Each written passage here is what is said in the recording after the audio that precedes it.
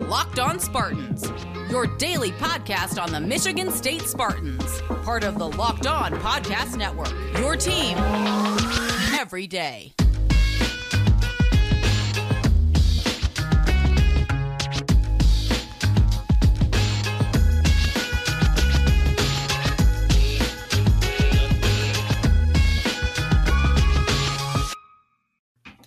Locked On Spartans Nation, how on earth are you doing? I won't even ask how you're doing, actually, because I know you're doing great. Because if you're watching on YouTube, if I can point in the right direction, if you're watching on YouTube, you're looking at one of the most loved beat writers in Michigan State sports history. If you're listening, you're going to hear his voice pretty soon. But before we get to that, hey, today's episode is brought to you by BetOnline. BetOnline has you covered this season with more props, odds, and lines than ever before. BetOnline, where the game starts.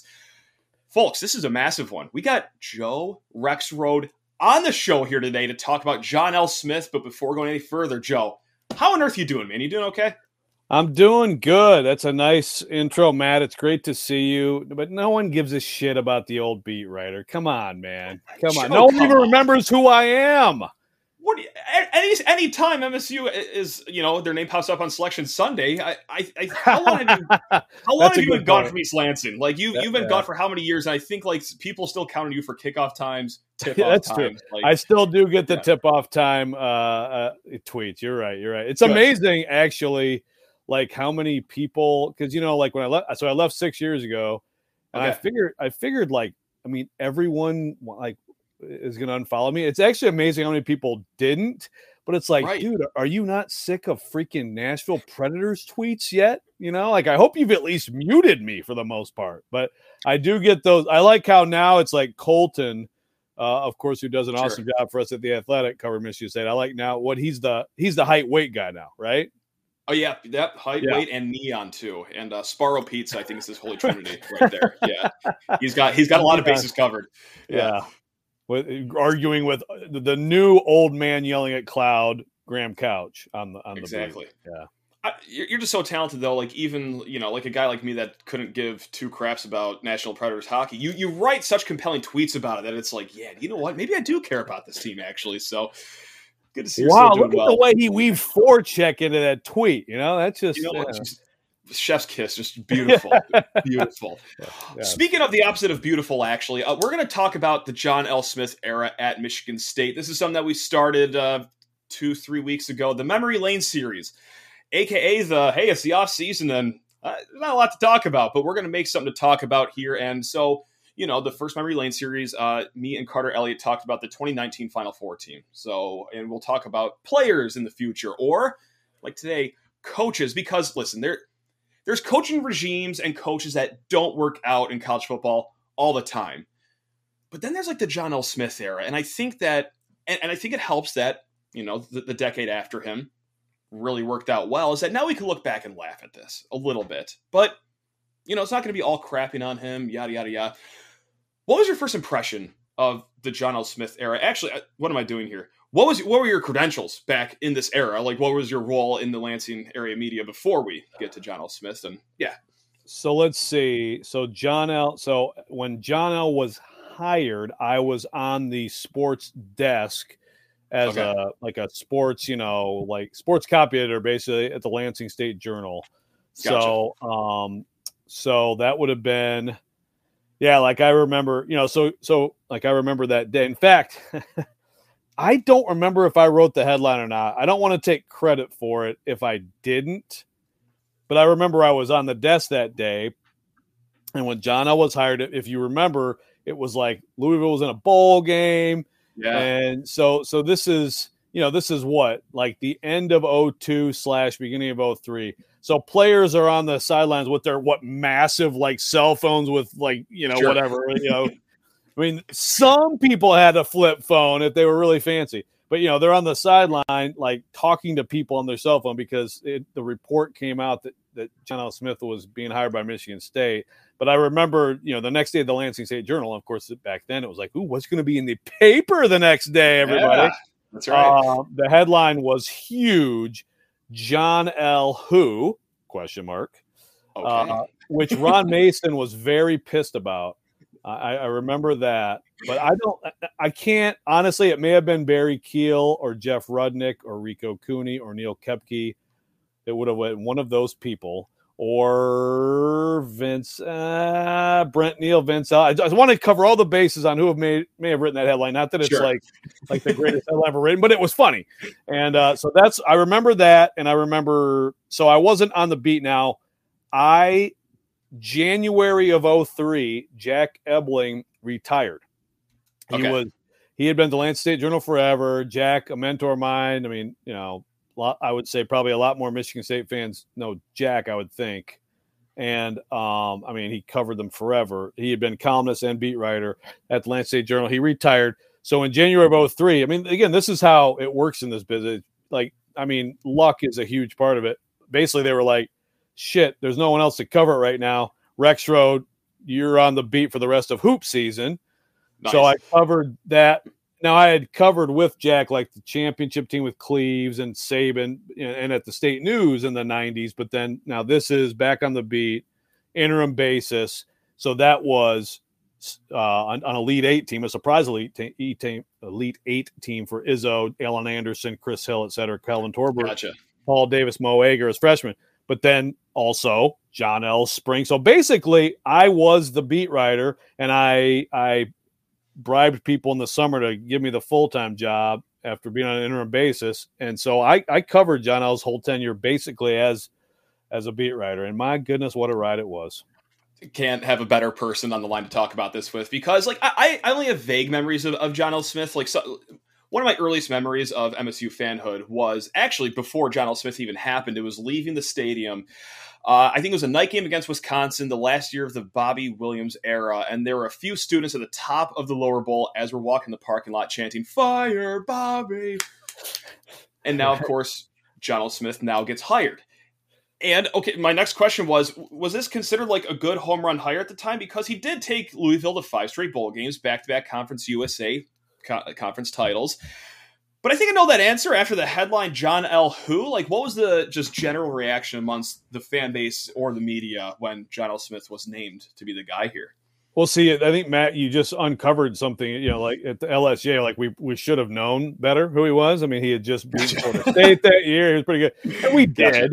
But it was not a widely renowned hire. I do remember also that day, or it could have been the next day in the Lansing State Journal. Pat Forty at the time was working at the Louisville Courier-Journal, and he wrote a column basically for Michigan State fans why you should be excited about John L. Smith. And he had done well at Louisville. Right.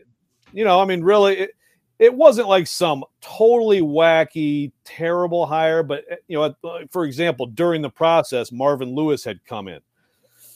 And so there was, Marvin Lewis. There was excitement. Okay. Now it's Marvin Lewis in 2002, had not yet been an NFL head coach. And that's the problem that's where he was headed, was being an NFL head coach, is what he got.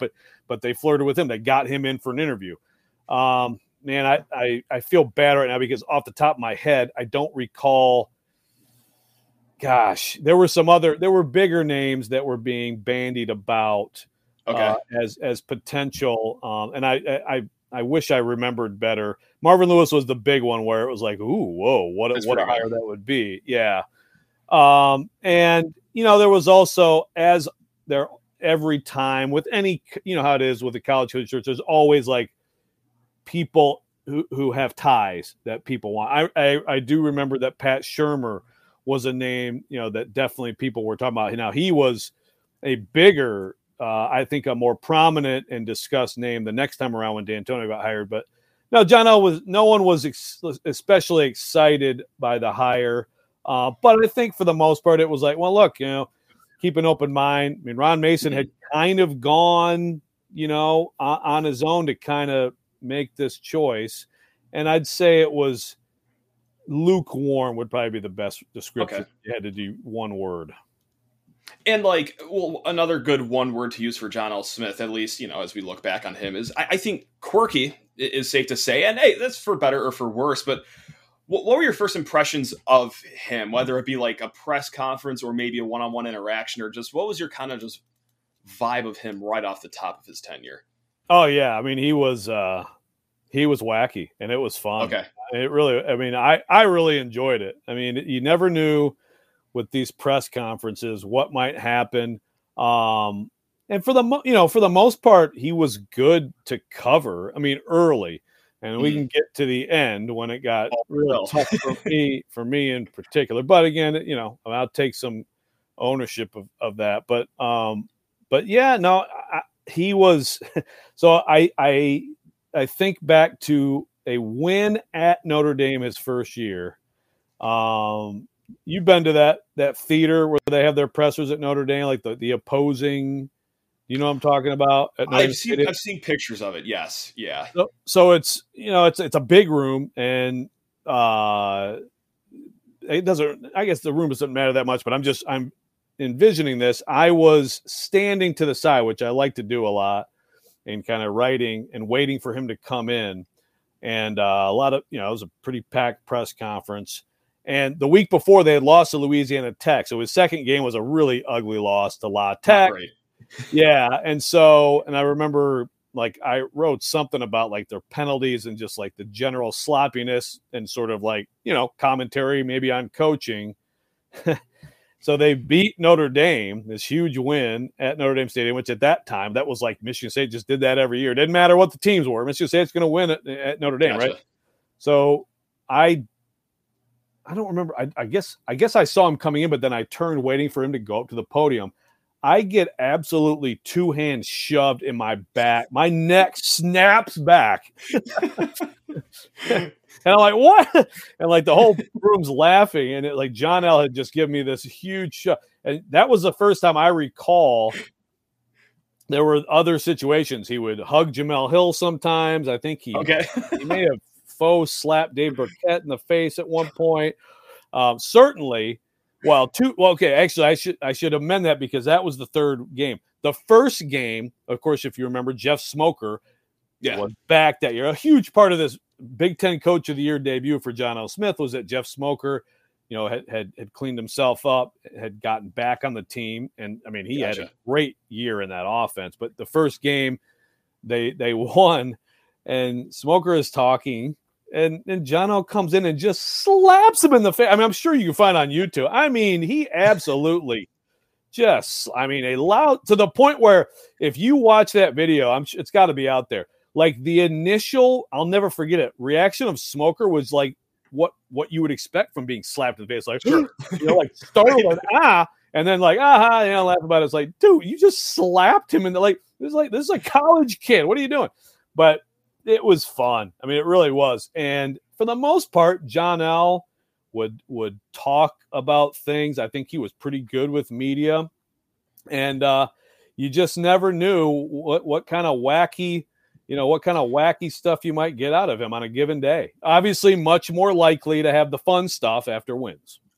Sure, of course. And like a lot of wins in that first season, too. And I want to get to that in a hot second. But unfortunately, Joe, I just got to say goodbye to you for about 45 to 60 seconds right here. As I got to talk to the fine people about betonline.net. That's right, with NBA playoffs heating up. We're in the Western Conference Finals, Eastern Conference Finals. We got the PGA Championship. Colin Morikawa is going to win. Put some money on that. Our partners at BetOnline continue to be the number one source for all your sports betting needs and info in this lovely sports season we are in. Find all the latest odds, news, sports developments, including this year's basketball playoffs, Major League Baseball scores, fights, and even next season's NFL futures at BetOnline. Your continued source for all your sports wagering information, from live betting to playoffs, esports, and more. So, hey, head to the website today, use your mobile device, learn more about the trends in action. That's at BetOnline, where the game starts. And as we welcome the one, the only, Joe Rexrode back to the program. Hey, just want to thank you all for making Locked On Spartans your first listen every single day. First season, 8-4. We're going bowling. This is great. Hindsight's 2020. Obviously, we know this all didn't work out, but after 1 year, is the consensus among Spartan Nation and the media like, hey, nice, this is going to work out? Or with Jeff Smoker graduating, like, could you see things kind of maybe flash in the panty, if you will? What was it like back in the day? Well, first of all, I do have to really quick go back to another one of my favorite moments of his first season when they won at Illinois to get bowl eligibility. And Todd Schultz, my buddy, who was my coworker, he was the columnist at the Atlanta State Journal at the time, not the former quarterback, Todd Schultz. They spell their last names differently. I swear, people would still always write them letters and be like, how come a former MSU quarterback is going to rip the team? Why don't you have some Spartan blood in your, it's like, come on, man. Anyway, sure. So Todd asked John L about bowl eligibility, and John L was just like, baloney. I don't know why. I just loved it. Like, I think that was like the first line of his column, baloney. Like, it's just stuff like that. You got to love it. I would say, so the season ended and they lost to Nebraska. It's a really ugly game, actually. That was Bo Pelini. I mean, you had like Richie Incognito, like choking Greg Taplin in the field. Dude, there's some weird crap going on. Okay. You know what I'm talking about? Didn't Drew Stanton get injured that game too on special teams? Like that's what I was getting to. Excuse me. Yeah, no, it's fine. But that was a very valid criticism of John L. Was like, okay, yes, Drew Stanton is a good football player. Yeah, he could have played linebacker. But, he might be your next QB, and you've got him covering punts, dude. And, yes, he tore his ACL in the freaking bowl game. So think about that now. Like, you got a guy with a potential NFL future. Like, everybody's out on the bowl games. Back then, my golly, we played our quarterbacks on punt, But that was a valid criticism of John L. I will tell you that the first year, the offense – it's not like the spread was new, of course. Now, it wasn't really, if you go Big Ten history, it was that Joe Tiller team at Purdue in the late 90s that really brought it, basketball on grass. And, people struggle with it. I mean, I still remember, this is how old I am. Oh, my God, what the hell is a bubble screen? But it was effective. And Tiller and John L. had cross-path. Like, they were very much part of that same kind of West upper Northwest, like family of, like a lot of the same, like coaching colleagues. And that offense was really effective. And yes, Jeff Smoker certainly had a lot to do with it, but it was a fun, that team, they really, they gave Michigan a run. They gave Ohio State. It was immediately some competitive games. Now you get that first year coach bump, but then they recruited off it. They had a good 04, at least a well-regarded 04 recruiting class. So, gotcha. I was intrigued, and I thought he had a chance. And I'll tell you what, I don't know how much things change from this, but what happened then in 04 is that they kind of really leaned in on the spread option stuff, on the read option with Drew Stanton eventually. And they had something for a while. They had something going into 05. They just, the defensive side of the ball, as you look back, it just got progressively worse. And that's really where their problem was. But offensively, once they figured out what Drew Stanton could do as a runner, you go back to the 04 game at Michigan. I have wondered this. Do things turn out differently for John L. if they don't blow a 27-10 lead in Ann Arbor with about 6.5 minutes left? Because that's a huge, huge game. It's a recruiting game. And also, by the way, that's a game that would have put them in position to actually fight for the Big Ten championship. And they had it, and they blew it. And you could look at that moment as a big one. But it was also, it kind of went along with the theme of, for all the things their offense was doing, and it was doing very good things in 04 and in 05. Remember, they were top 10, and they were Stanton. They were, they were playing Michigan, a huge game. Like, their offense was a problem. But defensively, it just seemed to get worse and worse under Chris Smealan, the defensive coordinator. Yeah, that overtime game was a great day for me because I watched overtime in an emergency room because I sliced my hand open carving a pumpkin back in 7th grade. So you talk about an all-time day for yours truly over here. It was just awesome. But no one cares about my stories. Let's talk about, when did it all turn south? Because, listen, yeah, Stanton's first year, 5-7, not great, but that offense was clicking. And then the following year after, 05, they start 4-0, ranked 11th, but just like you said, gut punch loss in overtime to Michigan again. And then the infamous game at Ohio State when he sends 10 people out for the field goal. And kids are playing their tails off, but the coaches are screwing it up. Like, is that where the tide started to turn that, maybe this isn't going to go well? Or was it even after that, before that? What do you remember from the consensus of, Yeah, it's a good question, because you could pick some different points out. Yeah, look, I mean, they are destroying people early in the 05 season. And again, the Michigan game happens. They lose in overtime. Really a game that they absolutely could have won. They had a bad start to that game, but they're right there. And again, Michigan can't deal with their offense, but again, it's the two sides of the ball just got further and further apart. Yes, the Ohio State game, you have to look at that, because they were dominating that football game, and look good. Just a devastating mistake. You're talking about, and I'm trying to remember now because the specifics, but you're talking about, I think, possibly going up 17 at the half, and all of a sudden you're up 7. Is that that was it? Something that was like correct. that. It was, and they blow that game. I think one thing that you did see, though, kind of consistently, is that the depth wasn't there, which isn't all that surprising. But you saw late season fades. You saw that in 05 to 6. But honestly, I would still say that John L., although there was a lot, Joel Ferguson was not happy.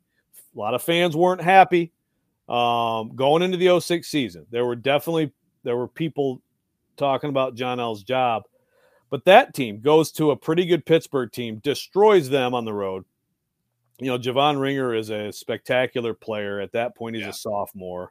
Stanton as a senior. Again, offensively, they're blowing Notre Dame out. I mean, if you really want to go to like where it really just the game is the Notre Dame game, because again, what if they win that game?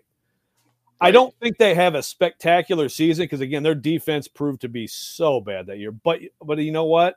I also think that so much of the will of that team was sucked out that night in Spartan Stadium, up 37-17.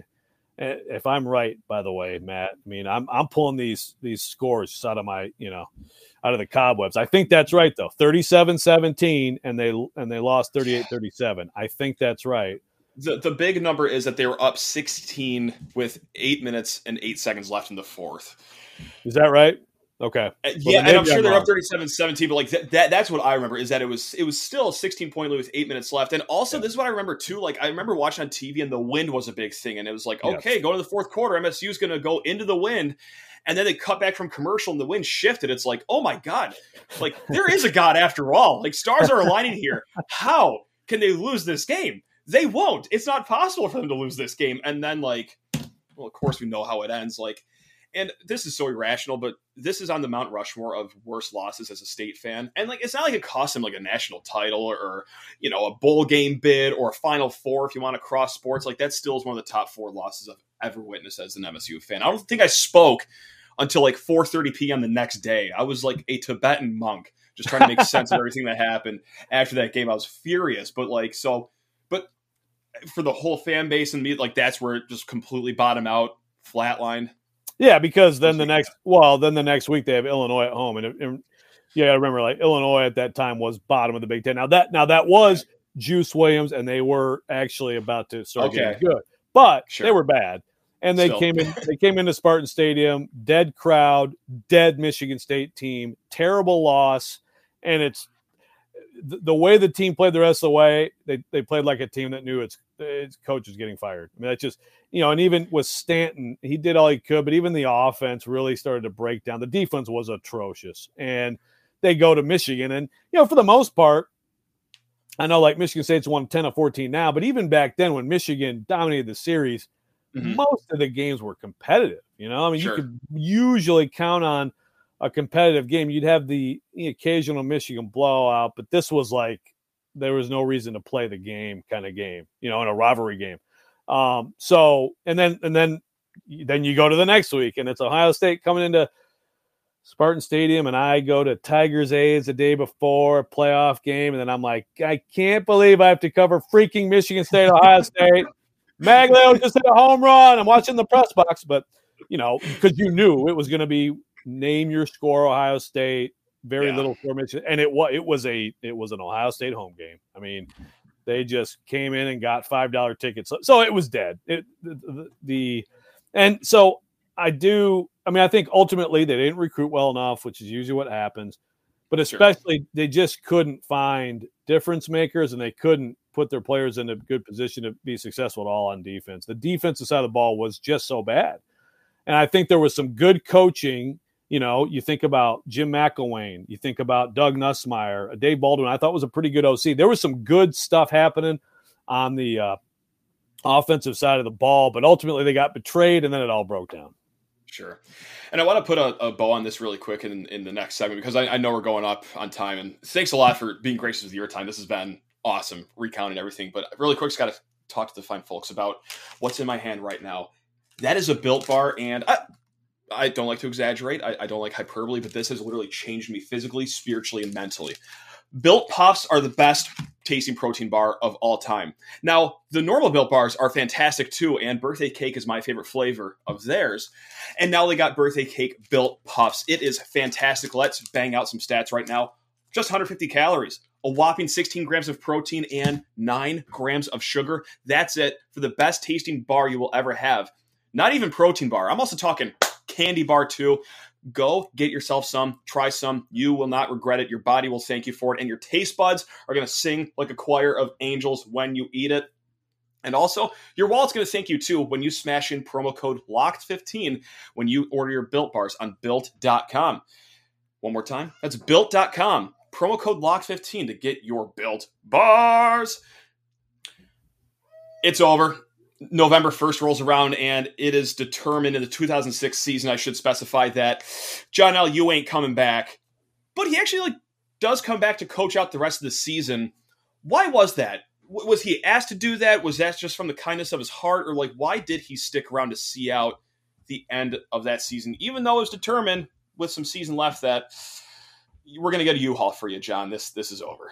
Yeah, that's a good question. I don't have a great answer for that. I don't have a great recollection of it. Was a very strange situation. I remember the press conference, and John L., he's like, and we're going to win at the end. It's like, he's still trying to pump them up. We're going to finish strong. And usually what you have is you have the head coach gets fired, and then you elevate the interim coach. And we saw this down here where I am in Tennessee. You got to see some more wonderful Brady Hoke coaching a few years ago when Butch Jones got fired. Usually fine. The rest of the stuff, obviously you got a staff in place. You have these kids playing football.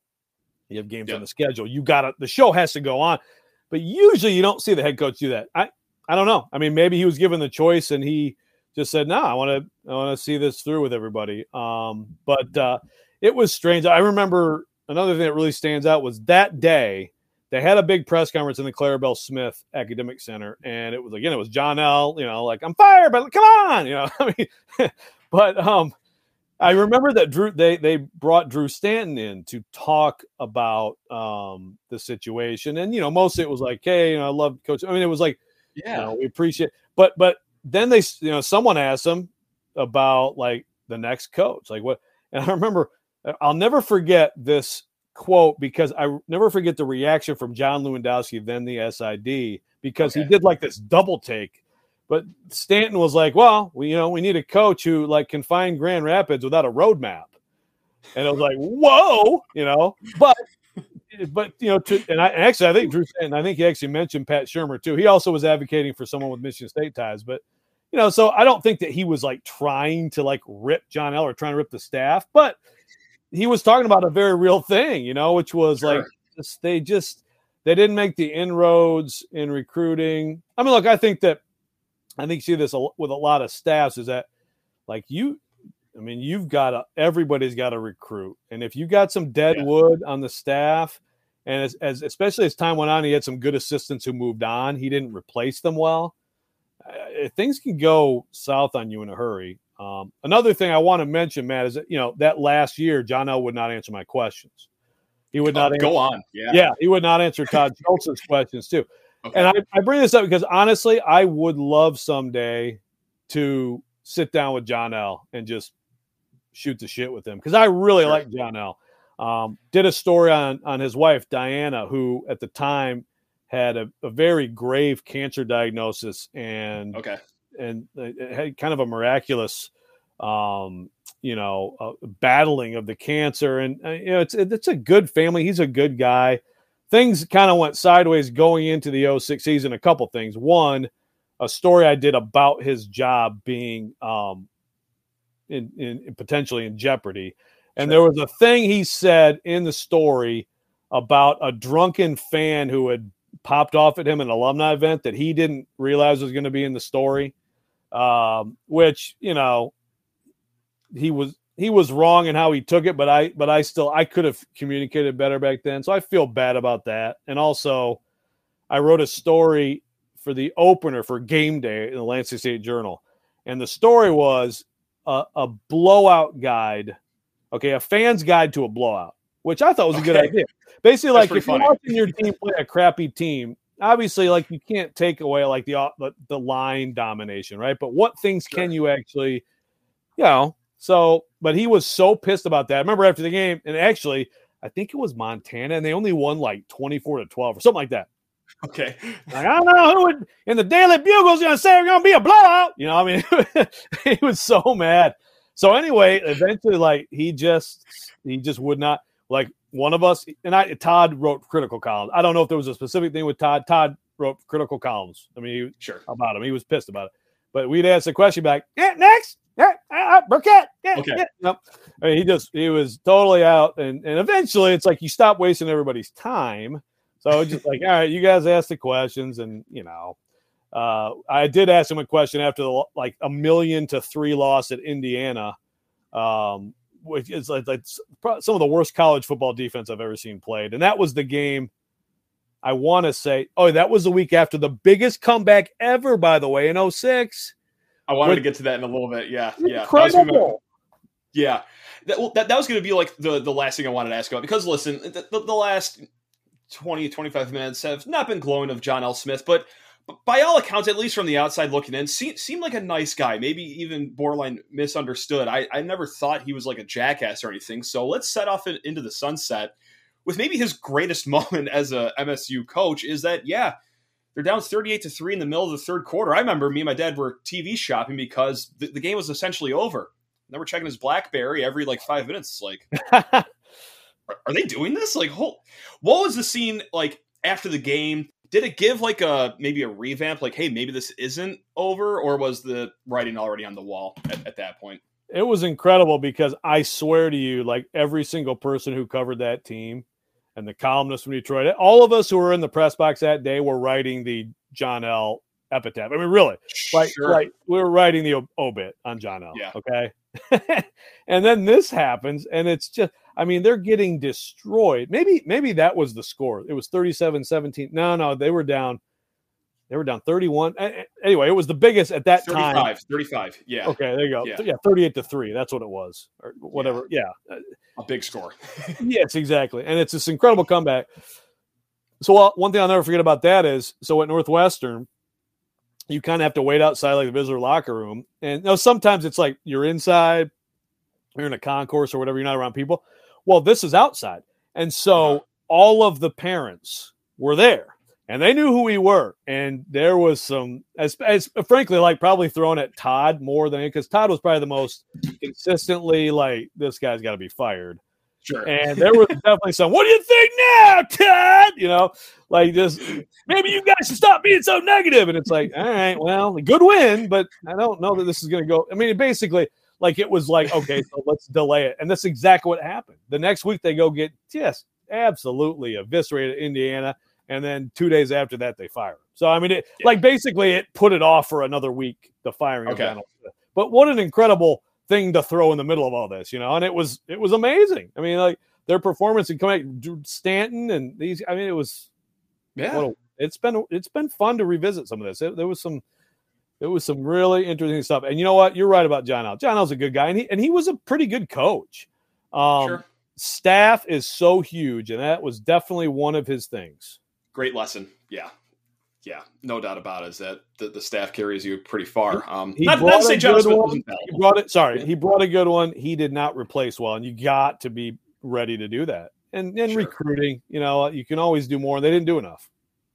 I totally forgot about that Drew Stanton quote. I completely forgot about it. The Grand Rapids on a Roadmap one. That's a golden one. And all these have been fantastic stories. Can't thank you enough for hopping on. I know we're over on time, so super thank you for being generous with your time here. Unless there's anything about the John L. Smith there, I think we covered a ton right there. So can't thank you enough. East Lansing misses you. Spartan Nation misses you. But hey, good to see you're doing well. Yeah, man. Hey, I by the way, I drank this. I don't know why. I just thought like a Diet Mountain Dew. A Mountain Dew would be like John. I just feel like John L's probably had some Mountain Dews, right, in his life. Yeah, definitely. And yeah, I'll be up more. Now I'm an MSU dad. We actually were at the Michigan game last year, tailgating, which was pretty awesome. But that was a pretty good game to go to. Yeah. But yeah, I'll be around. So, if any of you up there, you need someone to buy you beer. No, not me. No, not me. But if I'll buy one for you. I may need you to buy my kid beer. Yeah, so yeah, we'll talk. Sure, why not? Or if he has a taste for some cinnamon whiskey, I got a good connection right there for some sweet Fireball, which always tastes well on a fall Saturday in East Lansing. But hey, Until then, Joe, can't thank you enough. This was awesome. Hope you enjoy the rest of your week, the rest of your summer. This is part 2 of the Memory Lane series, and who better to talk to than Joe Rexrode about John L. Smith? What an experience that was. Thanks a lot, Joe. Thanks, Matt. Appreciate it, man.